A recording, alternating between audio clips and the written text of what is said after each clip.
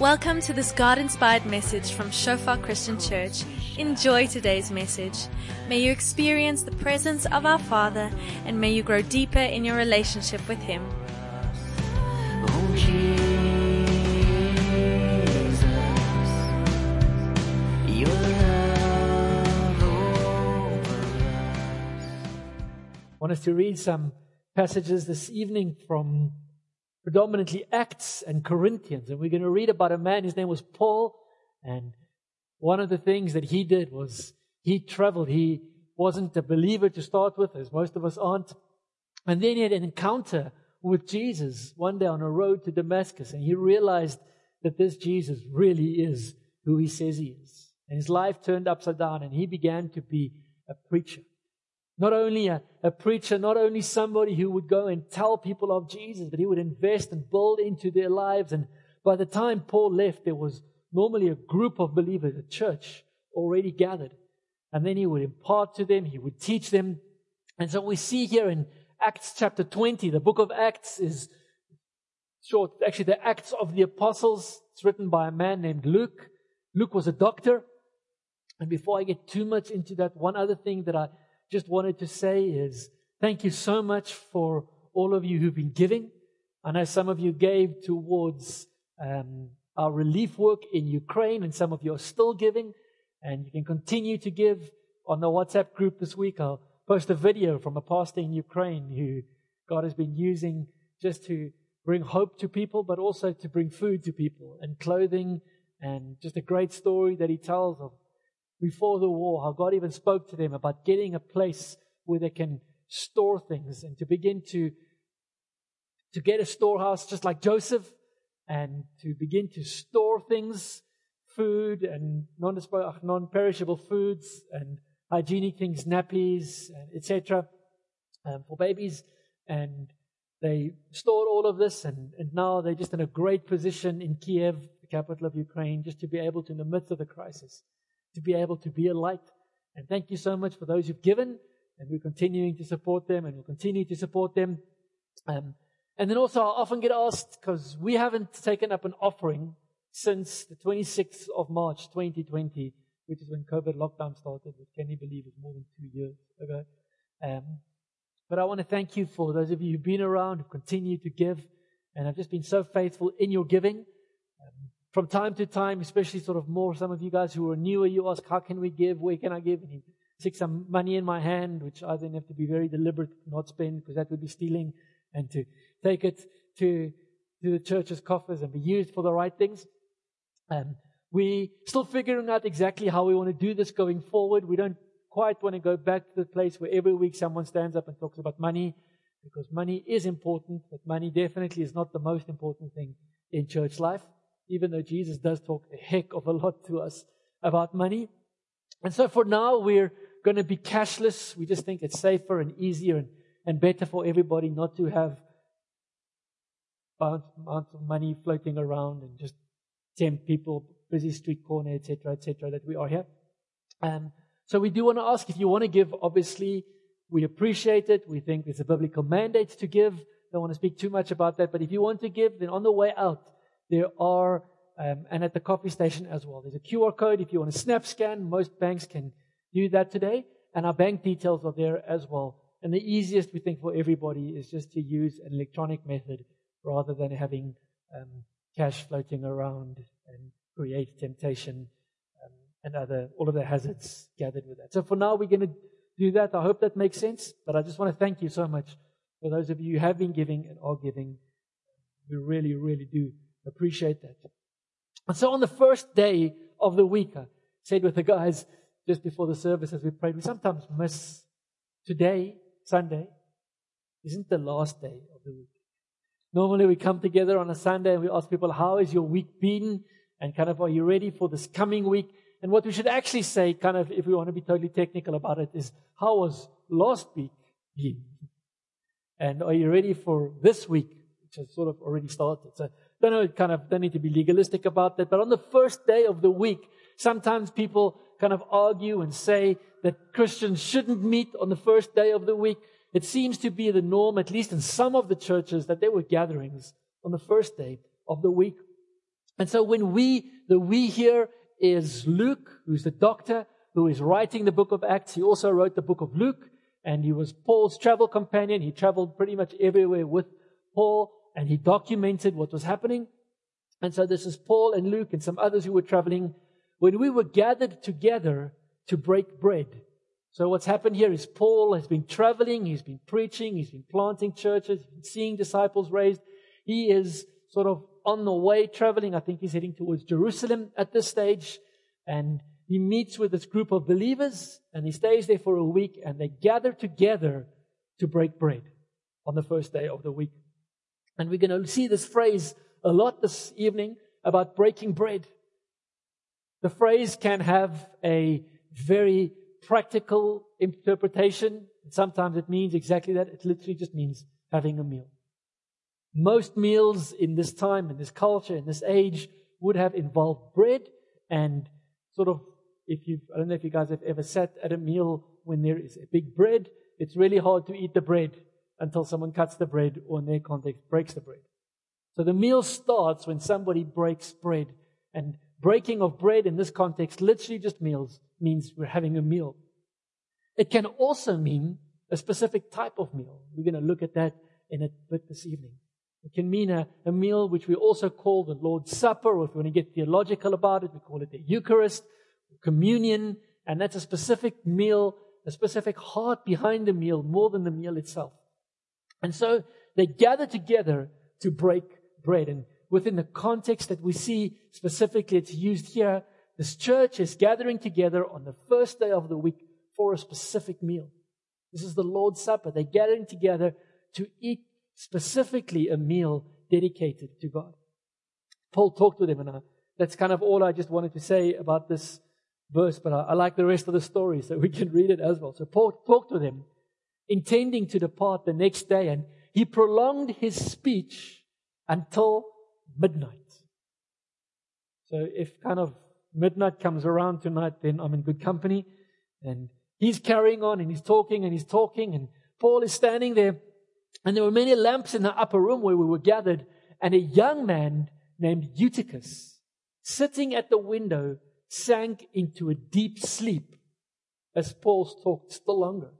So tonight, perhaps even you want to fall asleep, and that'll be fantastic. I'll feel very apostolic if you're falling asleep. Sometimes we read kind of Paul's books and we're like, are he hanging on his lips? This guy was falling asleep. Even the great apostle Paul, people fell asleep when he was speaking. And so this guy sank into a deep sleep as Paul talked still longer. So this is like past midnight now. And being overcome by sleep, he fell down from the third story and was taken up dead. How's that for Paul's ministry CV? I preached a man to death. Okay.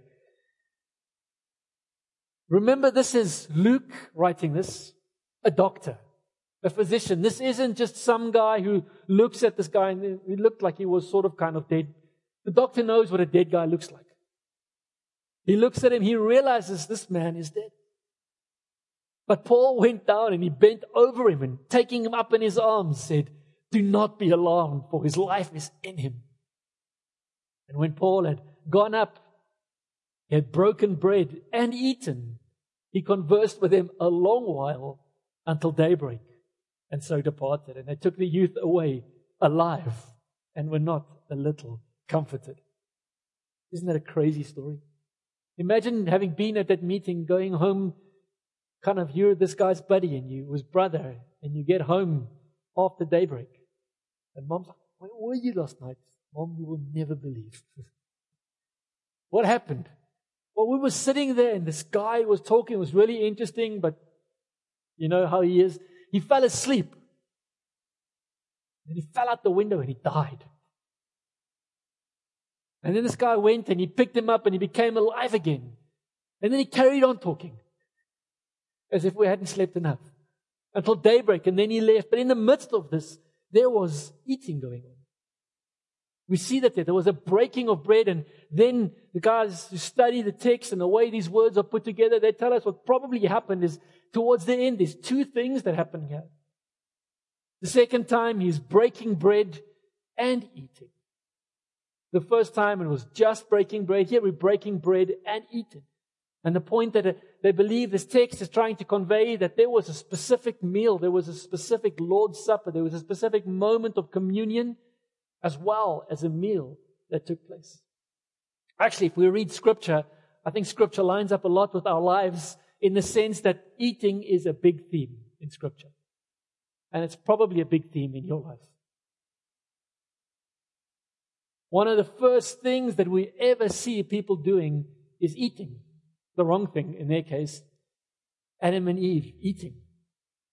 We see Moses in the wilderness and they were eating manna on the bread. Manna on the bread. Manna from the wilderness every day. This bread, they'd wake up and there'd be bread. We read in Psalm 23 that God leads us into a table which He prepares for us in front of our enemies. That's not a study table. It's a dining table. And so throughout Scripture, there's all of this eating going on. Jesus at one stage, He's been fasting for 40 days, not eating. And then the enemy comes and what does the devil tempt Him with? To turn the rock into a bread. All of these great stories, so many of them, I'm just touching on. There's eating going on all over Scripture. Jesus then replies in that moment, He says, we will not live by bread alone. We will live by what the Lord provides for us. We will live by the Word of God every single day. And I want to encourage you. Maybe I can be a bit naughty. Who of us here is coffee drinkers? Do you have any coffee drinkers in the house? I'm going to challenge you. Can I kind of challenge you off the charts a little bit? Tomorrow morning and Tuesday and Wednesday and Thursday morning, what if you say to yourself, I'm not going to have a cup of coffee until I've heard the Lord's voice? I know some of us can't start our lives until we've had a cup of coffee. But what if we were to say, God, I don't want to start my life until I've heard your voice. God, I want to hear your voice. Lord, when I wake up in the morning, more than I need a cup of coffee, Lord, I need your voice in my life. I'm not going to judge you if you don't, but hey, that's something perhaps to consider. To think, God, I want to be hungry. I don't want to live by coffee alone. I think if Scripture was written today, that's what it would say. Man shall not live by coffee alone, but by every word that proceeds from the mouth of the Lord. Jesus says in John chapter 6, and here's a great Bible study to go and do a little bit. Jesus speaks about Himself as the bread of life in John chapter 6. Quite a long passage. We don't have time to get into that all tonight, but he says at one stage, He says, unless you eat of my flesh and drink of my cup, drink of my blood, you have no part in me. And then the people who are following Him, they're like, this guy's weird. We can't do that. We can't follow this man. And then what the Bible says to us is that many of His disciples departed from Him. They didn't follow Him anymore because of what He said. And so today I want us to look a little bit at this eating the bread of life, eating His body and drinking His blood. We see there that the church came together on the first day. It's definitely not clear, but it does seem to be a regular custom that they'd come together on the first day as a church to eat a meal together. We see sort of something similar in Acts chapter 2, where we get this great picture of the early church in Jerusalem. They devoted themselves to the apostles' teaching and the fellowship, to the breaking of bread and the prayers. 4 things that the early church really committed themselves to. Good doctrine, good people, good fellowship, good food, the breaking of bread, and good praying. 4 things that if we make those part of our lives, we will be part of a vibrant, healthy community, which we call a church. People who are following Christ. But central to that is they were breaking bread. Awe came upon every soul, and many wonders and signs were being done through the apostles, and all who believed were together, and they had all things in common. They were selling their possessions and belongings and distributing the proceeds to all as any had need, and day by day attending the temple together and breaking bread in their homes. They received their food with gladness and generous hearts, praising God and having favor with all the people. And the Lord added to the number day by day those who were being saved.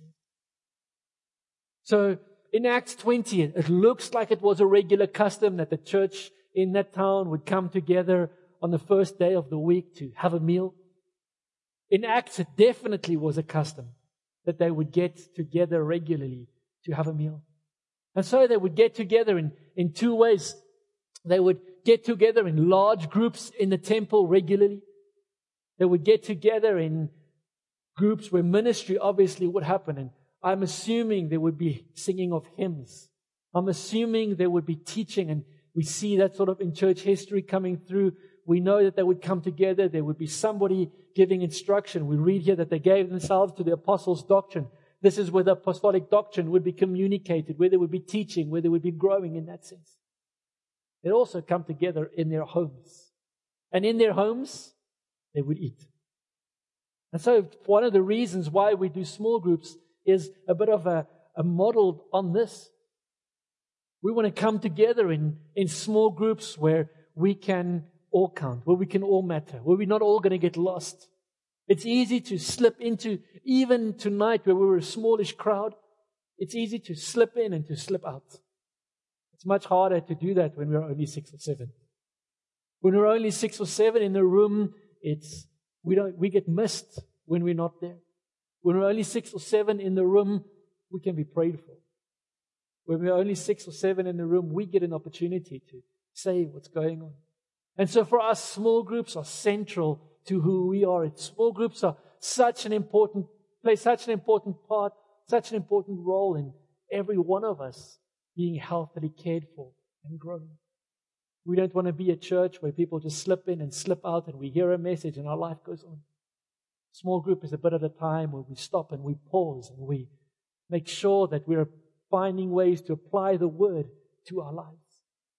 Small group is also an opportunity to eat together. Sometimes just a packet of chips. I know sometimes when we're students, that's all we can afford.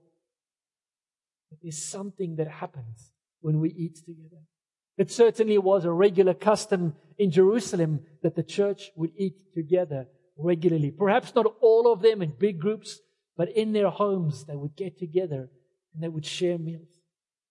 We see here this eating together is one of 2 ordinances or 2 sacraments, and there's a technical difference between the 2. It's probably more an ordinance than a sacrament. I'm not going to get too much into that now. That Jesus left with us. And the first one is baptism. We loved at Life Encounter yesterday, just being able to speak about baptism. Just the joy of what it means to surrender to Christ. And those of us who've been baptized, we understand that baptism, that place where we go under the water and we come up out of the water, it's a symbol. It's a sign of a life that's been surrendered to Christ. But it is so much more than a symbol. It is a symbol, but it also has an effect in itself. It's not just a symbol. That in our baptism, something actually happens in the Spirit. That in our baptism, something changes in the spiritual dimension. Our being baptized isn't purely a symbol. It's not only something symbolic we do. It is also something profoundly spiritual that changes things. So in the same way, when we come to the Lord's Supper, it is symbolic, but it's more than only being symbolic. There's actually an element of grace that we receive. There's an element of God's presence. There's an element of who Jesus is that we receive and can only receive through the Lord's Supper. And so the Lord's Supper, we pick it up. Well, I'm going to pick it up tonight for us in Matthew 26. It's also in Mark. It's also in Luke.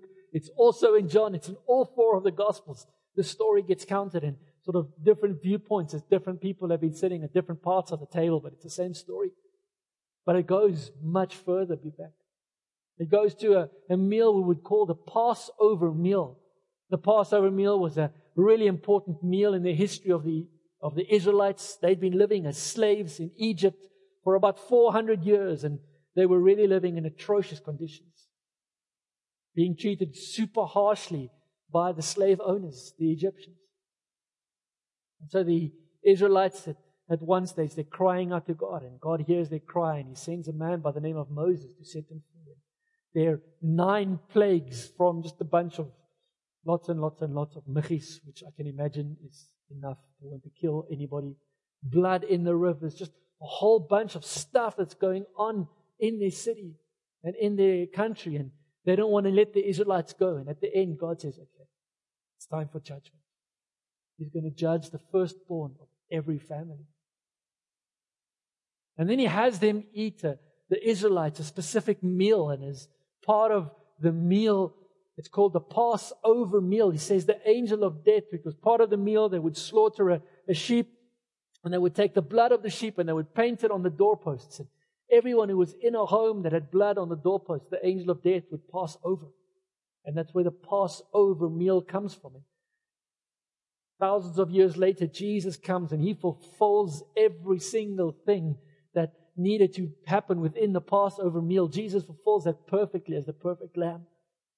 And His blood gets painted on the doorposts effectively. And so they come together to eat the Passover meal. It's not just any meal, it's a specific time that they're coming together. And as they were eating in Matthew 26, Jesus took bread. After blessing it, broke it, and He gave it to the disciples, and He said, take, eat. This is my body. This is my body that you are eating. It's a symbol, it's a representation of my body, but it's one of those mysteries that we're not ever going to understand this side of eternity. It's more than just a representation. Yes, it is a symbol of my body, but we'll see in a moment it's more than just a symbol. Some people take this so far as to say that when we eat of the bread, it actually becomes the body, the meat of Christ in our mouths. I don't think that's accurate theologically or just physically.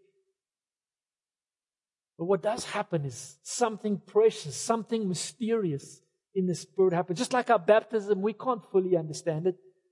We know it is powerful. We know something changes.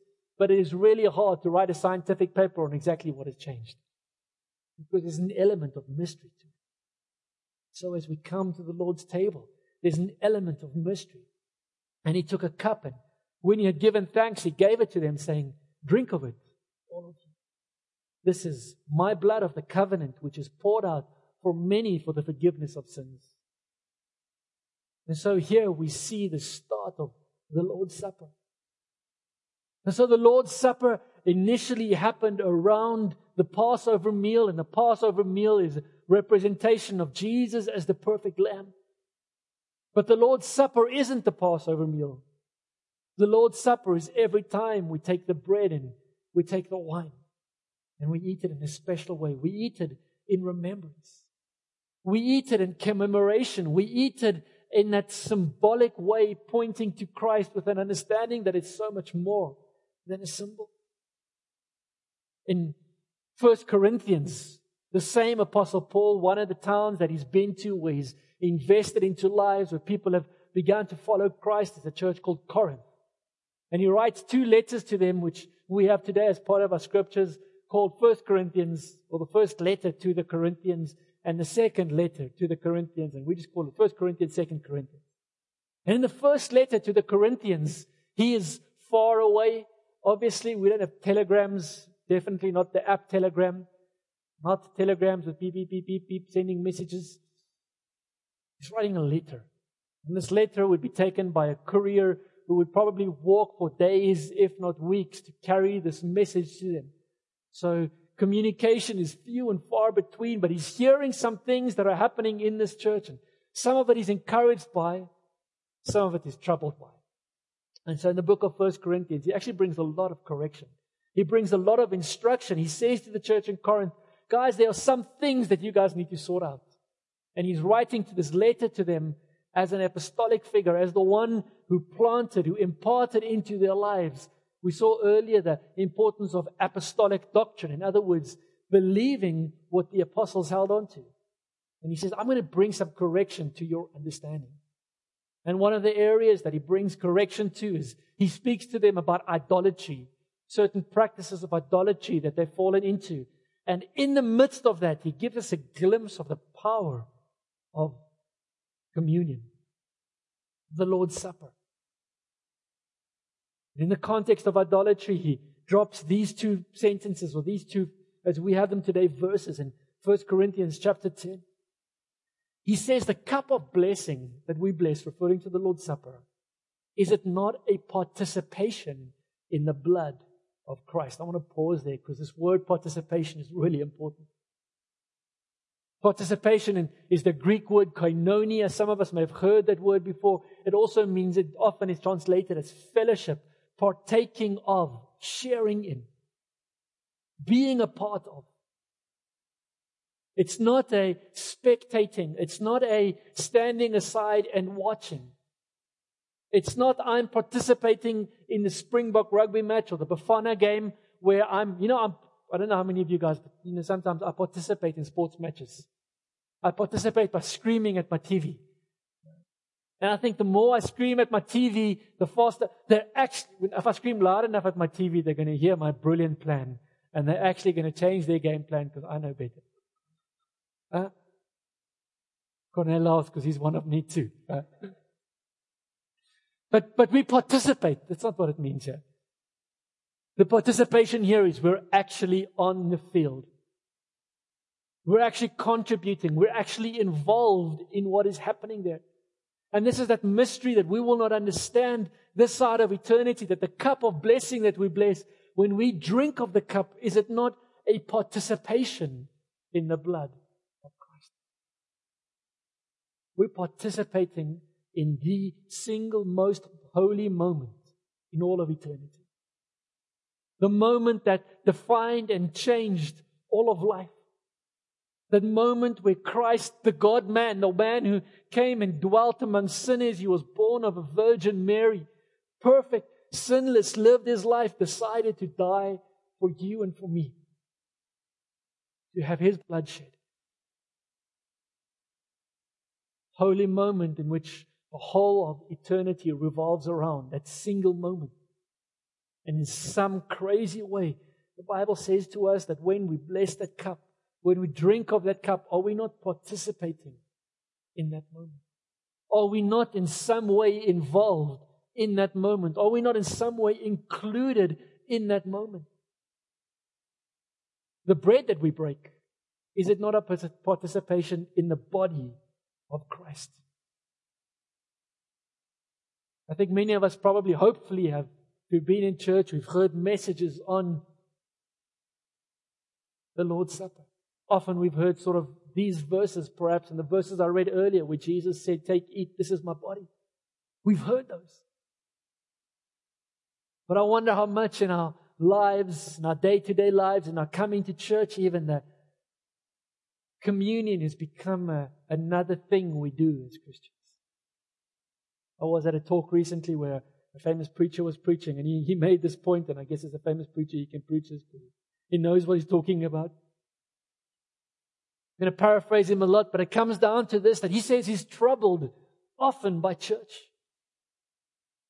He didn't use this example, but this is what it comes down to, that if let's take our church, if we were to put his name on a poster on Instagram to say, this guy is preaching in our church on Sunday, the chances are good that our church would be pretty full. A lot of people would come to listen to this guy sharing, would come to hear his insights and his wisdom, would come to experience what God has revealed to him. It's not necessarily bad.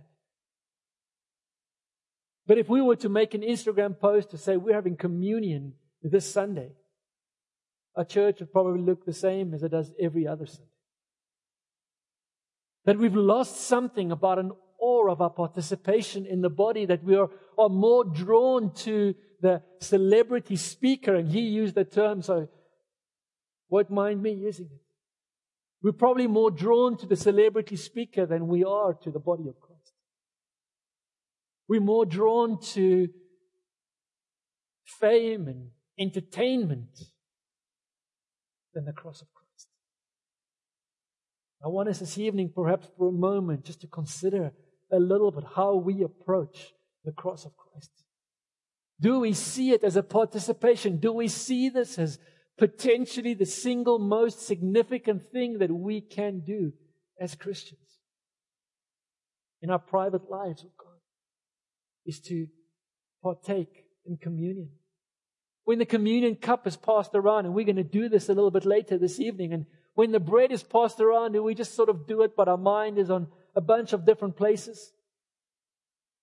Or do we actually slow down? Stop for a moment to look at the cross of Jesus. Remind ourselves that this isn't just any other moment. This isn't just something else that's happening on TV and you can fast forward and remind. This is a participation in the most holy moment that has ever existed.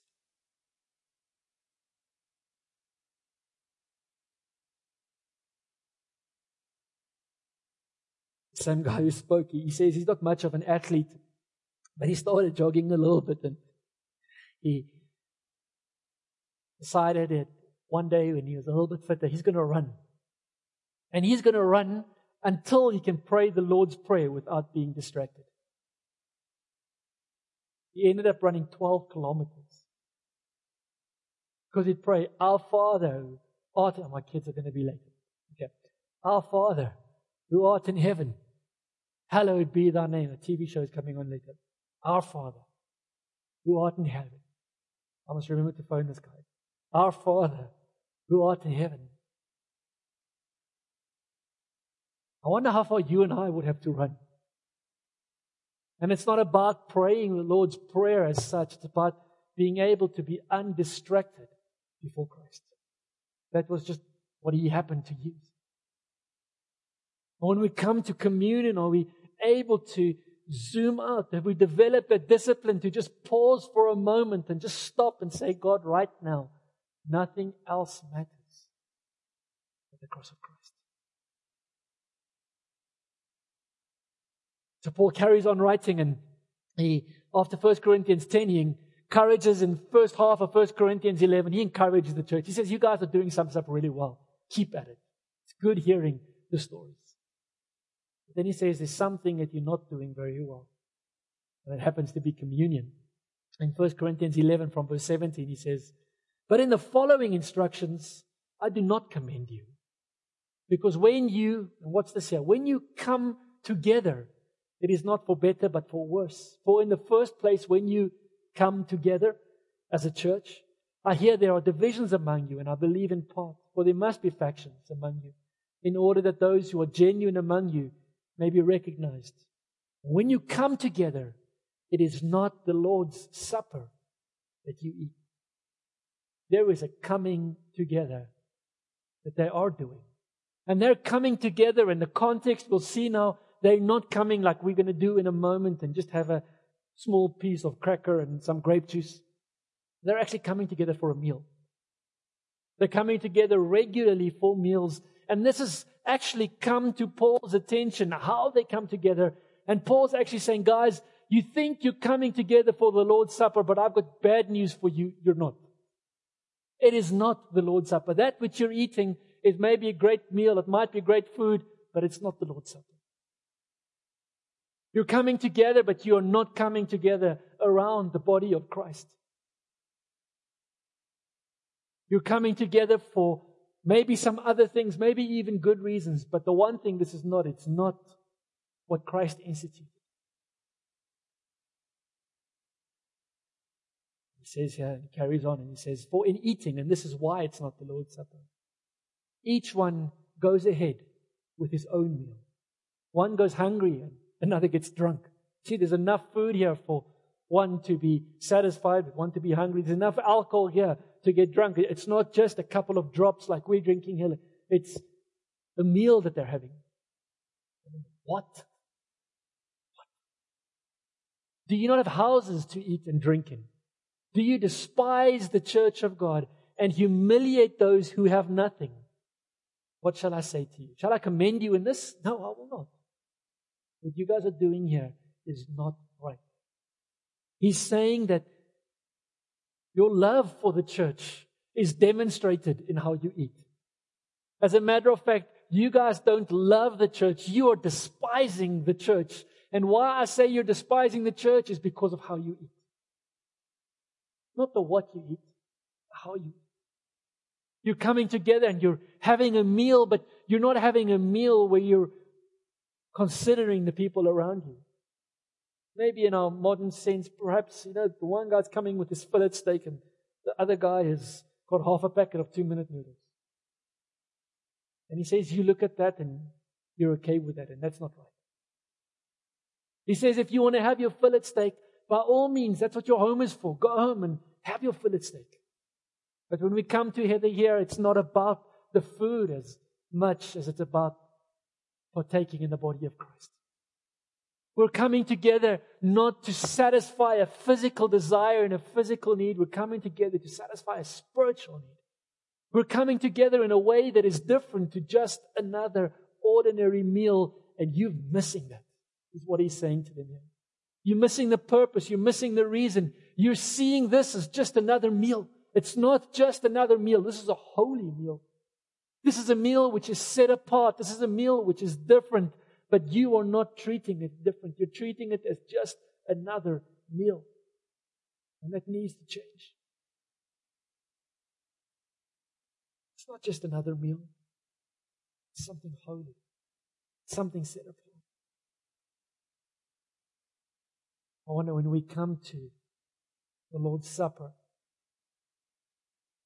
do we slow down and think whether I'm eating a meal as the Lord's Supper or whether I'm eating just a morsel? This is holy. This is not something to be taken lightly. This is different to my Friday night braai with my buddies. My Friday night braai with my buddies is great. There's nothing wrong with it. But this is not my Friday night braai with my buddies. There is something powerful. There's a participation in the body of Christ that is happening in this moment. And I want to revere that. I want to honor that.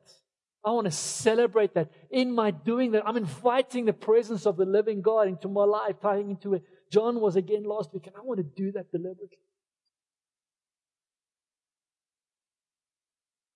Paul carries on. He says, I received from the Lord that which I also delivered to you, that the Lord Jesus, on the night when he was betrayed, he took bread, and when he had given thanks, he broke it, and he said, this is my body, which is for you. Do this in remembrance of me. In the same way, he also took the cup after supper, saying, this cup is the new covenant in my blood. Do this as often as you drink it in remembrance of me. As often as you eat this bread and drink the cup, you proclaim the Lord's death until he comes. There are two things here that he highlights for us that clearly happen when we come together for the Lord's Supper. The one is we remember. We remember. We remember what he did. We remember who he is. We remember what it means. We take a moment of remembrance. But he says it's more than that. It's a proclamation. It's a declaration. We are not only remembering and looking back, we are also hoping and looking forward. We are also proclaiming his death, and implicit in the wording here, it's not just his death, it's also his resurrection.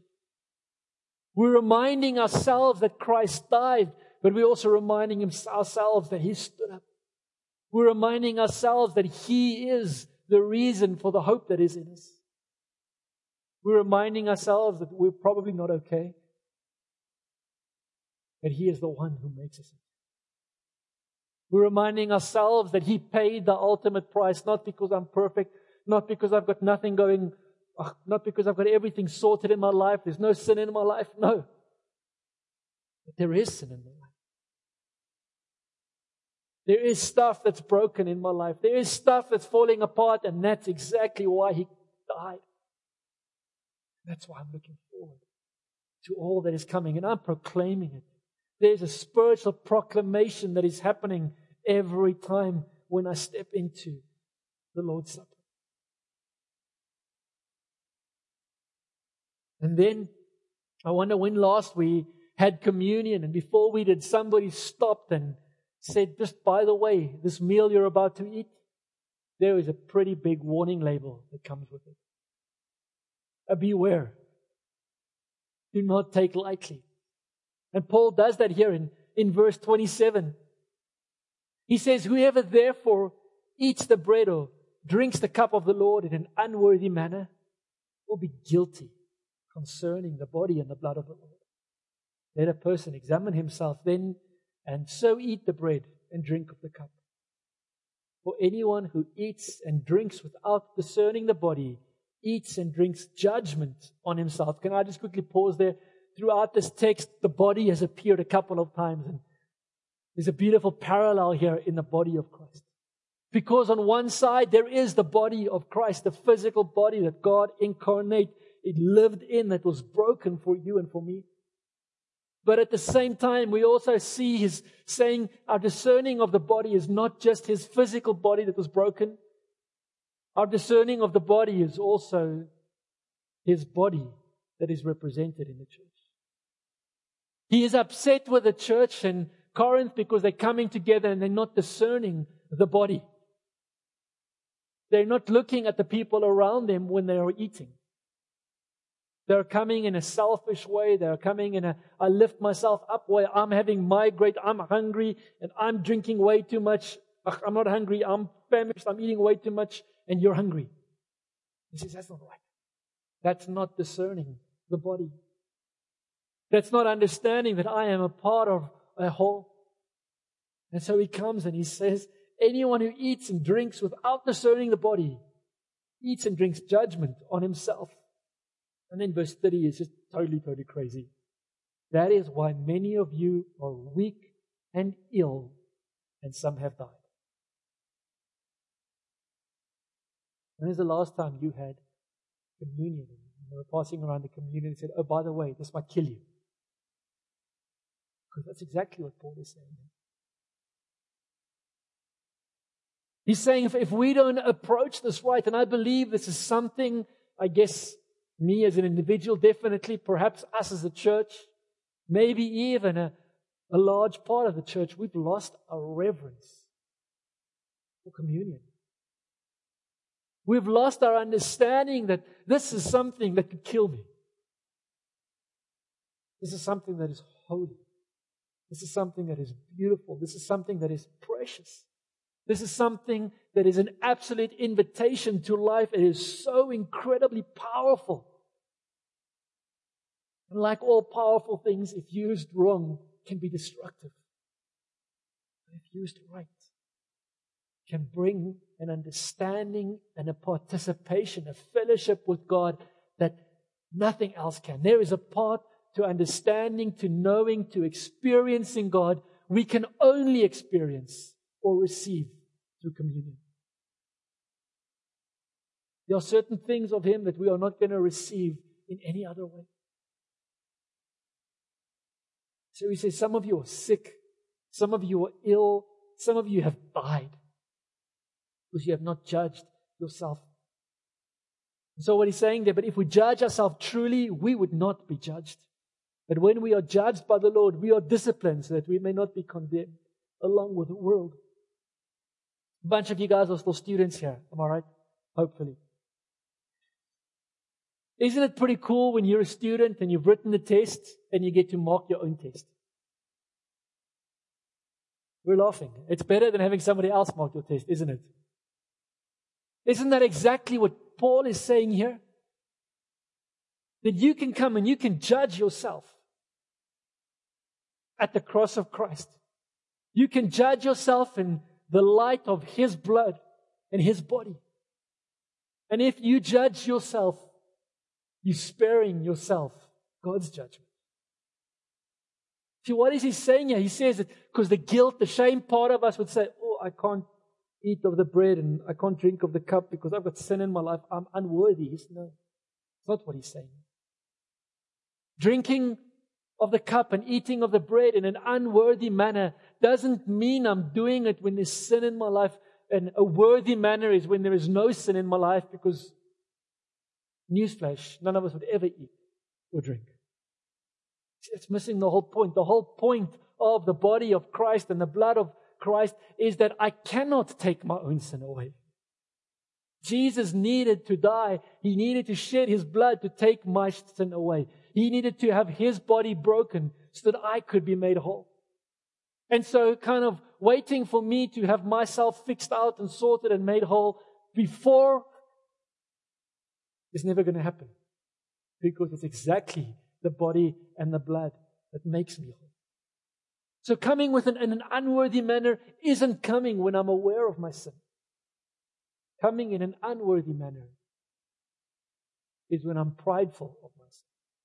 Coming in an unworthy manner is when I come to the cross of Christ, the broken body, the shed blood, and I'm like, God, there is sin in my life, and that's okay. God, there's stuff in my life that's broken, and actually I'd prefer Jesus if He didn't fix it. Jesus, there's sin in my life that's not glorifying to you, but hey, guess what? I'm going to carry on anyway. That's drinking in an unworthy manner. What is drinking in a worthy manner? Standing at the cross with the bread and with the wine, saying, Jesus, there's sin in my life. You died on the cross for us. This is the very reason why you gave yourself. So Jesus, would you come and wash my sin away? God, as I eat this bread, God, would you come and make my brokenness whole? God, I need you to come and restore. I need you to make right, God. You see, it's not about being right before we come. It's an understanding that in coming to Him, He makes us right. So coming in an unworthy manner isn't whether we've got sin or not. It's whether we allow Him, totally the wrong word, but it's the word that comes to mind now, to interfere in our sin. It's whether we allow Him to come and to change. Whether we're willing to say, God, I'm wrong. I am wrong. What I think is wrong. What I feel is wrong. God, there's stuff about me that is wrong in your eyes. Would you come and make it right? Because then what's happening? We're judging. We're marking our own exam paper. We're acknowledging our sin before God, and we don't need God to come and judge it because we've judged ourselves. So He says, but if we judge ourselves truly, we would not be judged by Him, is the implication. But when we are judged by Him, we are disciplined. So He says, 3 things can happen. We can judge ourselves. First prize. He can judge us. And His judgment comes with discipline. But His discipline is redemptive so that we are not condemned. There's a difference between judgment and condemnation. Condemnation is that eternal punishment. He says He doesn't want us to be condemned with the world, and that's why He judges us. But before that, when we come to the blood, when we come to the body, when we come to the cross, He says you can judge yourself. If you judge yourself rightly, you will not be judged by me. It's not just another bite to eat. It's not just another meal to have. And so in the next while, we're going to be praying about this a little bit. We're going to be figuring it out. We're probably going to get it wrong. And I'm okay with it. We're probably a year from now going to look at it and say, I can't believe we actually did that. That was stupid. We're going to begin to find ways to eat together. The small groups, if you're a small group facilitator, I want to ask you, start praying about this. Say, God, what does this look like in my small group context? God, how can I make our Wednesday night or whenever it is get-together meal, God, how can I make it different to the world? Maybe it's just taking 2 minutes at the start, just in reverence. Maybe it's just that. Maybe God's going to show us something else. Maybe it is slowing down. Maybe it's being deliberate. I was saying this morning, the church that I grew up in, there's a whole bunch of stuff in that church. I love it. It's the body of Christ, and I love it. But there's so much stuff in that church that looking back, I don't agree with. But something that they got right was that Communion Sunday wasn't just another Sunday. Communion Sunday was special. Communion Sunday was different. There were even a whole bunch of people, the only time in the year they would go to church would be on the 3 or 4 Communion Sundays that the church had in a year. And despite all of the other failings, there's something in that is right and that is glorious. Not only going to church on Communion Sunday, but reverencing communion. Knowing that communion matters. Communion matters to God, and communion should matter to us. It's not just another bite to eat. Trusting God to show us what does this mean, because I think we can be reverent and joyful at the same time. Reverence doesn't mean we have to walk in with a long, heavy face. We can be reverent. We can be holy in our demeanor towards God, but smiling at the same time. There's a weight of the moment that we need to begin to understand. That when we eat the bread, when we drink of the cup, it's a different meal. Whether it is a meal or whether it's just a snack type thing like we do now, or I don't even know if it counts as a snack. See, the point isn't the meal. Although I think there's a blessing in the meal. I'll mention that first. Now, if I want us to eat together in small groups, and most of us already do. The point is the reverence, the participation in the body of Christ. And I don't think I participate in the body of Christ more when I'm eating a big piece of bread than when I'm eating a small piece of bread. I don't think that's how it works. I could be wrong. I don't think that's what it's about. When I participate in the body of Christ, there is a weightiness that comes with it. There's a weightiness that Paul says you could die. As a matter of fact, some of you have died. Part of me is trusting God, and please hear my heart. I'd love us to get to the place again where we have such reverence, where we have such an understanding of communion that people would actually die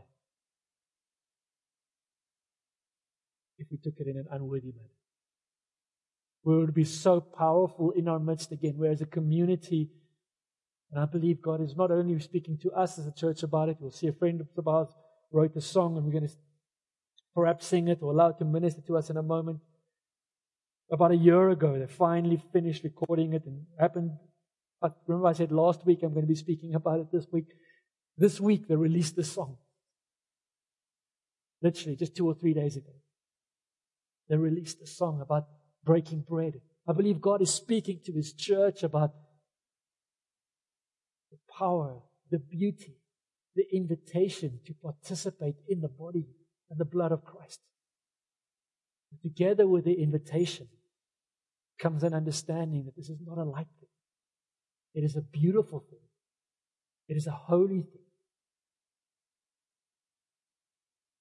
As you finish this passage, he says, "So then, my brothers, once again, when you come together to eat, wait for one another. If anyone is hungry, let him eat at home. Don't arrive here hungry. I need to run to the front of the queue, bump other people out of the way because I'm hungry." That's not what this meal is about. So that when you come together, it will not be for judgment. About the other things, I'll give directions when I come. The other stuff can wait. This can't. The other stuff that you guys are getting wrong, I'm on my way. I'll chat to you guys when I get there. But this needs to be addressed now. This was important to Paul. And we're going to, in just a moment, we're going to have communion together. I want to invite us to participate in the body of Christ. I want to warn you, don't do it lightly. We're going to take a moment to reflect now. I want to repeat what I said. Unworthiness isn't about the sin in my life. It's about whether I allow Jesus to come and sort out that sin.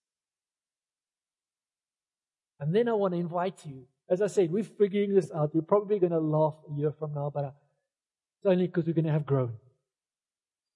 Next week, Easter weekend, public holiday, a bunch of us aren't here.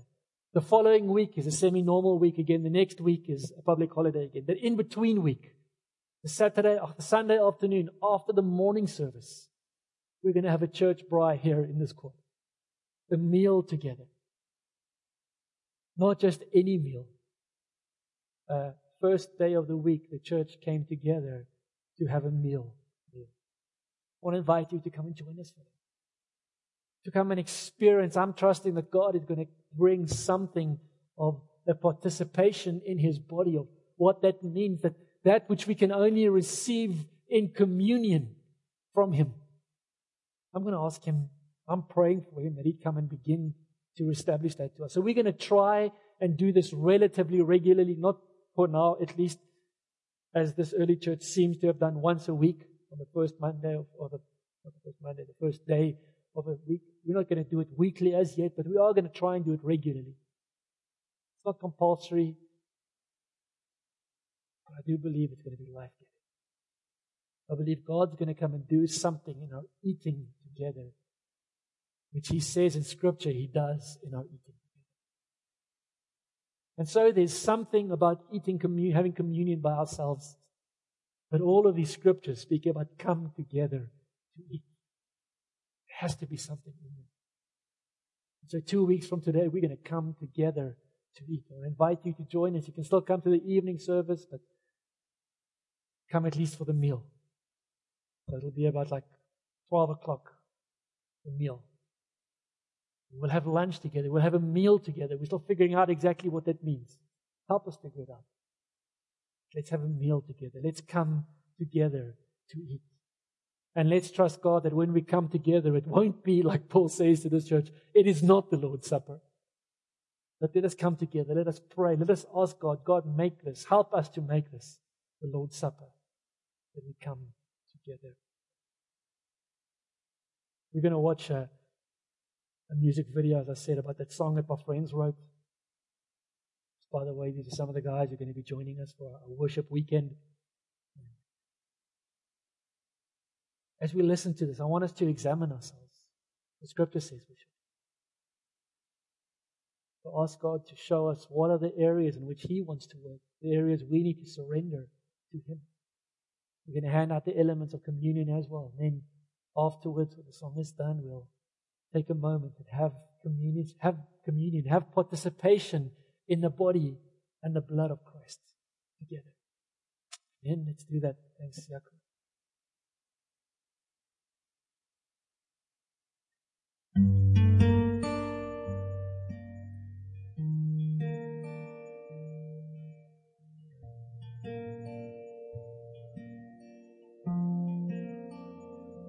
Set a place for you at the table. We make space and room.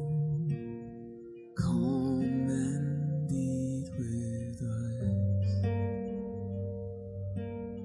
Come and eat with us.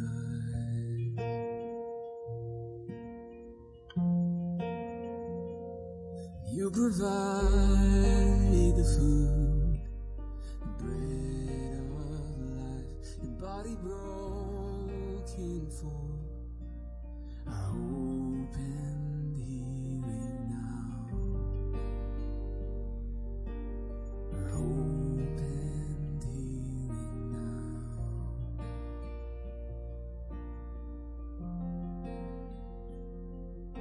You pass the cup, your blood poured out, our sin forgotten, all things made new. The King enthroned is in our home.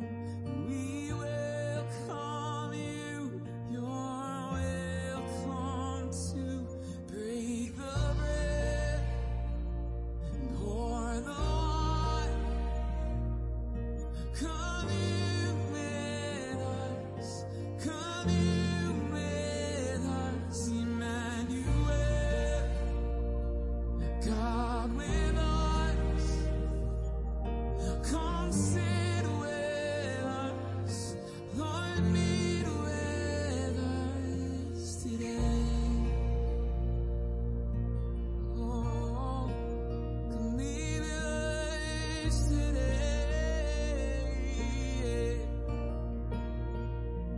So let the children come, sons and daughters, we're all family here.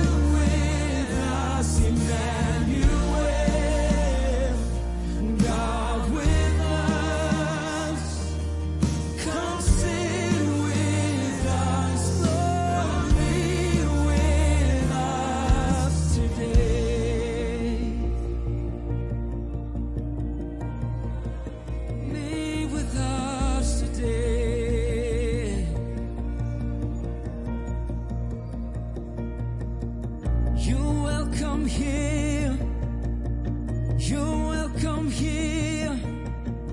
It's an open door. This house is yours. You're welcome here. Yes, you're welcome here. It's an open door. This house is yours. You're welcome here. You're welcome here. Yes, you are. You're welcome here. Yeah, nah. It's an open door. This house is yours. You're welcome. You're welcome here. Yeah, nah. You're welcome here. It's an open door.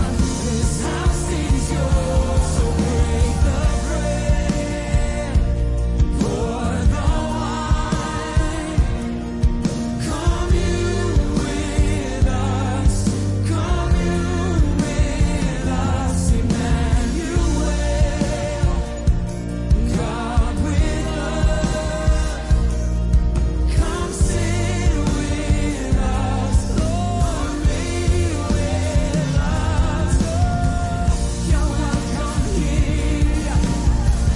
You're welcome here. It's an open door.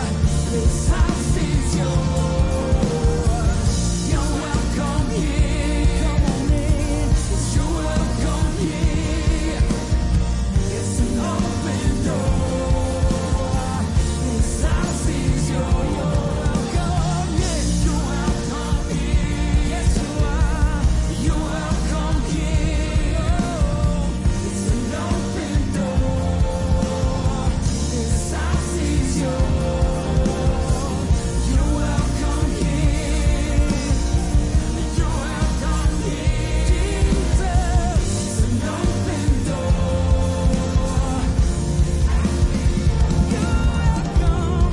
You're welcome here. Yes, you are. You're welcome here. It's an open door. And this house is yours. You're welcome here. You're welcome here. It's an open door. And this house is yours. You're welcome. You're welcome here. You're welcome here. It's an open door.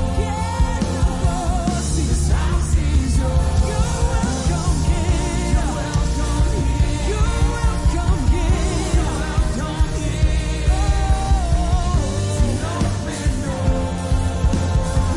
This house is yours. You're welcome here. You're welcome here. You're welcome here. It's an open door. This house is yours. So welcome here. It's an open door. This house is yours. Come in, come in, come in. Stay a while, wait a while, rest a while. This is home, your home. Every room, every corner, come on in, Jesus. It's an open door. Every room, every place, every space is yours. Come on in, come on in. You're welcome here.